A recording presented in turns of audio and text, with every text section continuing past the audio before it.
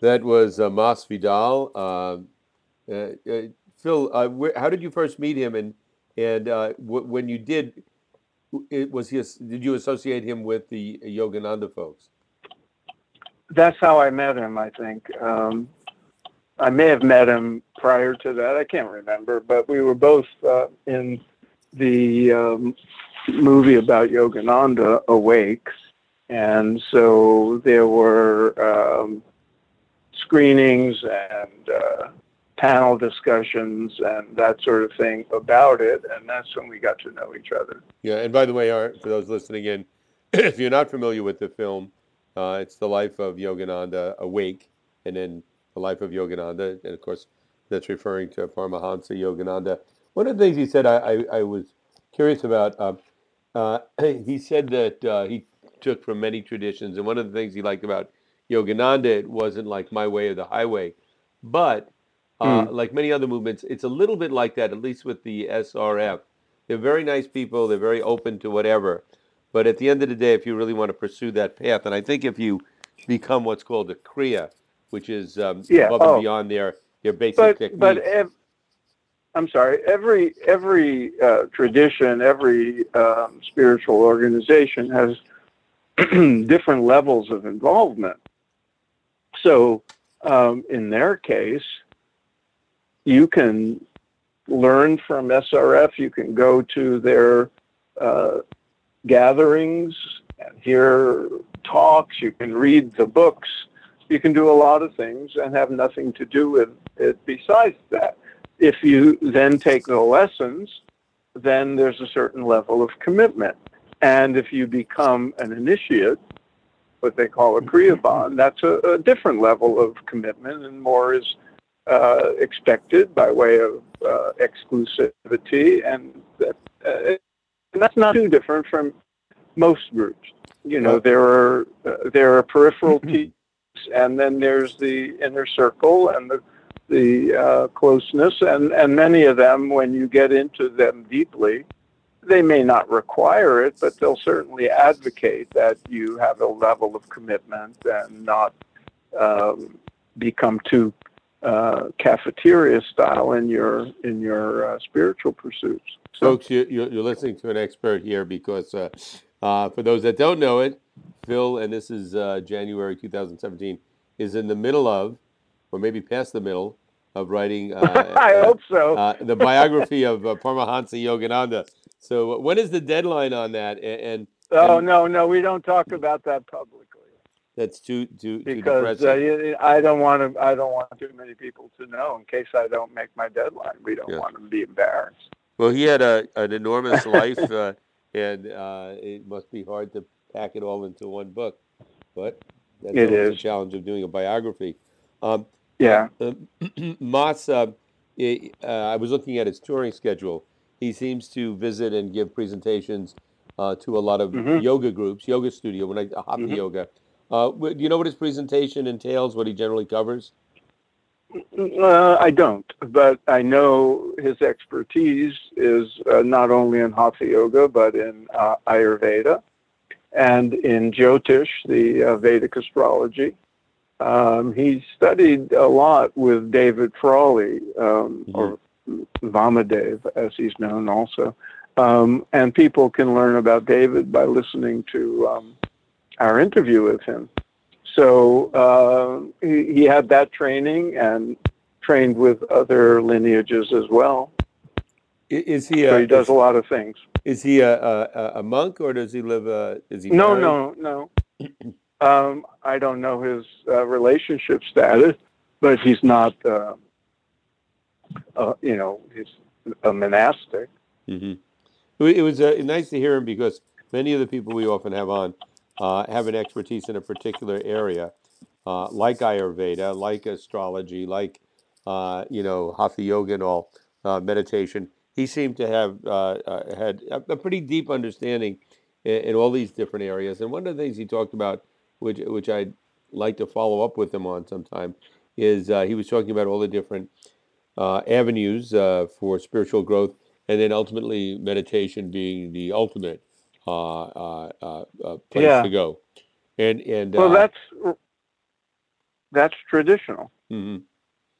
And he spoke about the importance of lineage and the value of the classical yogic perspective, as opposed to this sort of modern emphasis on um, uh, physicality. And traditionally, meditation was always the centerpiece of a person's spiritual repertoire. Right.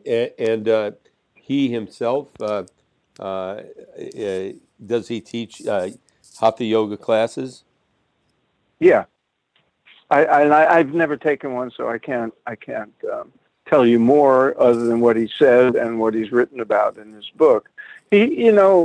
Toward the end of our conversation, he said there are things in his book that you don't find in most books, and I think he's done a lot of research. I can't speak to the veracity of everything in the book, but he says some interesting things. Like, for example, I heard him talking about how people do all these asanas and this, long physical practices and very little sitting in silence. And he not only thought that wasn't particularly good for spiritual advancement or ideal, but that it could have negative physiological consequences, Hmm. overdoing it and that sort of thing. And there are differences in male bodies and female bodies that need to be understood better and respected more. Right. So, there's a lot to be said about these nuances.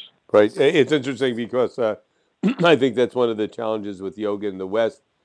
We have the belief no pain, no gain, and I know a lot of yoga can be rigorous, but I think a lot of people take it over the top and they start not thinking about it in a way that Yeah, somebody from India might think about it, but from a Western perspective, which could distort it. The other thing is, and I've mentioned this before, both you and I have had the experience of being on courses where we've done a lot of, for me, maybe too much meditation and not enough hatha yoga or exercise. yeah, And yeah, and and I think my experience is that if I mix the two and do a decent round of hatha yoga, maybe some pranayam, along with my meditation, which is what I've done on these long TM courses we used to go on.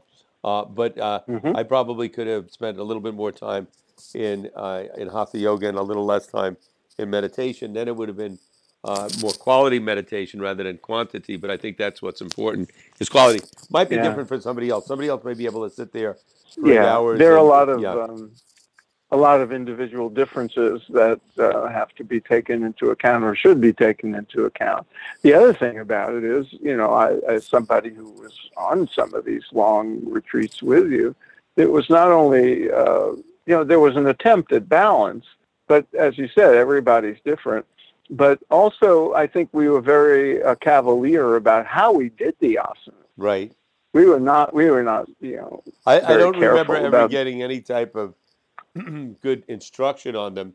And the few times in my life that I've actually taken a yoga class where I went in and there was a teacher and 30 people and we went through it, I had my best meditations ever, in terms of quality of deep silence and all after those classes. And again, people are probably wondering, why aren't you doing it now? Well, I do it occasionally, but probably should do it more because it has from my experience, good hatha yoga, properly instructed, has an enormous impact on the quality of my Absolutely. meditation. Absolutely. I mean, that's one of there are people who say that's why the hatha yoga routines were originally developed Mhm. to refine the body and nervous system as preparation to meditate. Right. Well, So, Phil, I just wanted to, one more thing I thought about his interview. And some people listening in might not understand when he said the importance of a lineage. A lineage, as I mm, understand it, is that it's a tradition passed down from teacher to teacher over, I think yeah, he said like 100, 150 years, in some cases much longer, but not just yeah, something that just appears out of nowhere and has no tradition. yeah, and that's rampant in the hatha yoga world, where Hmm. people who may have been trained by highly qualified lineage holders, gurus, then teach others, and those people train others, and before you know it, people don't know anything about the lineage other than who trained them, and that's I think one of the ways these things get lost if we're not careful. Right. Well, very good. A very pleasant interview with Masvidal, and I think he seems to be doing a lot of good work. His website, which is posted up, is dancingshiva.com, and it actually has a list of his schedule for every month and where he's going to be and where he might be giving a talk. I personally would love to hear him give a talk sometime, and he speaks on I think a number of different subjects related to spiritual growth. So look for that. That's Yeah, dancingshiva.com. it's a good book. And the name of the book again? I don't have it in front of me. The Sun, Moon, Earth, something like that. Yeah, the Sun, Moon, and Earth They'll find it on his website. Till next time, Phil. Okay, Dennis. Keep doing those asanas. Right now, I'm doing the driving in traffic asana. But you're legally doing it with the headset on. Come on. All right. Right. Later. Bye. Bye.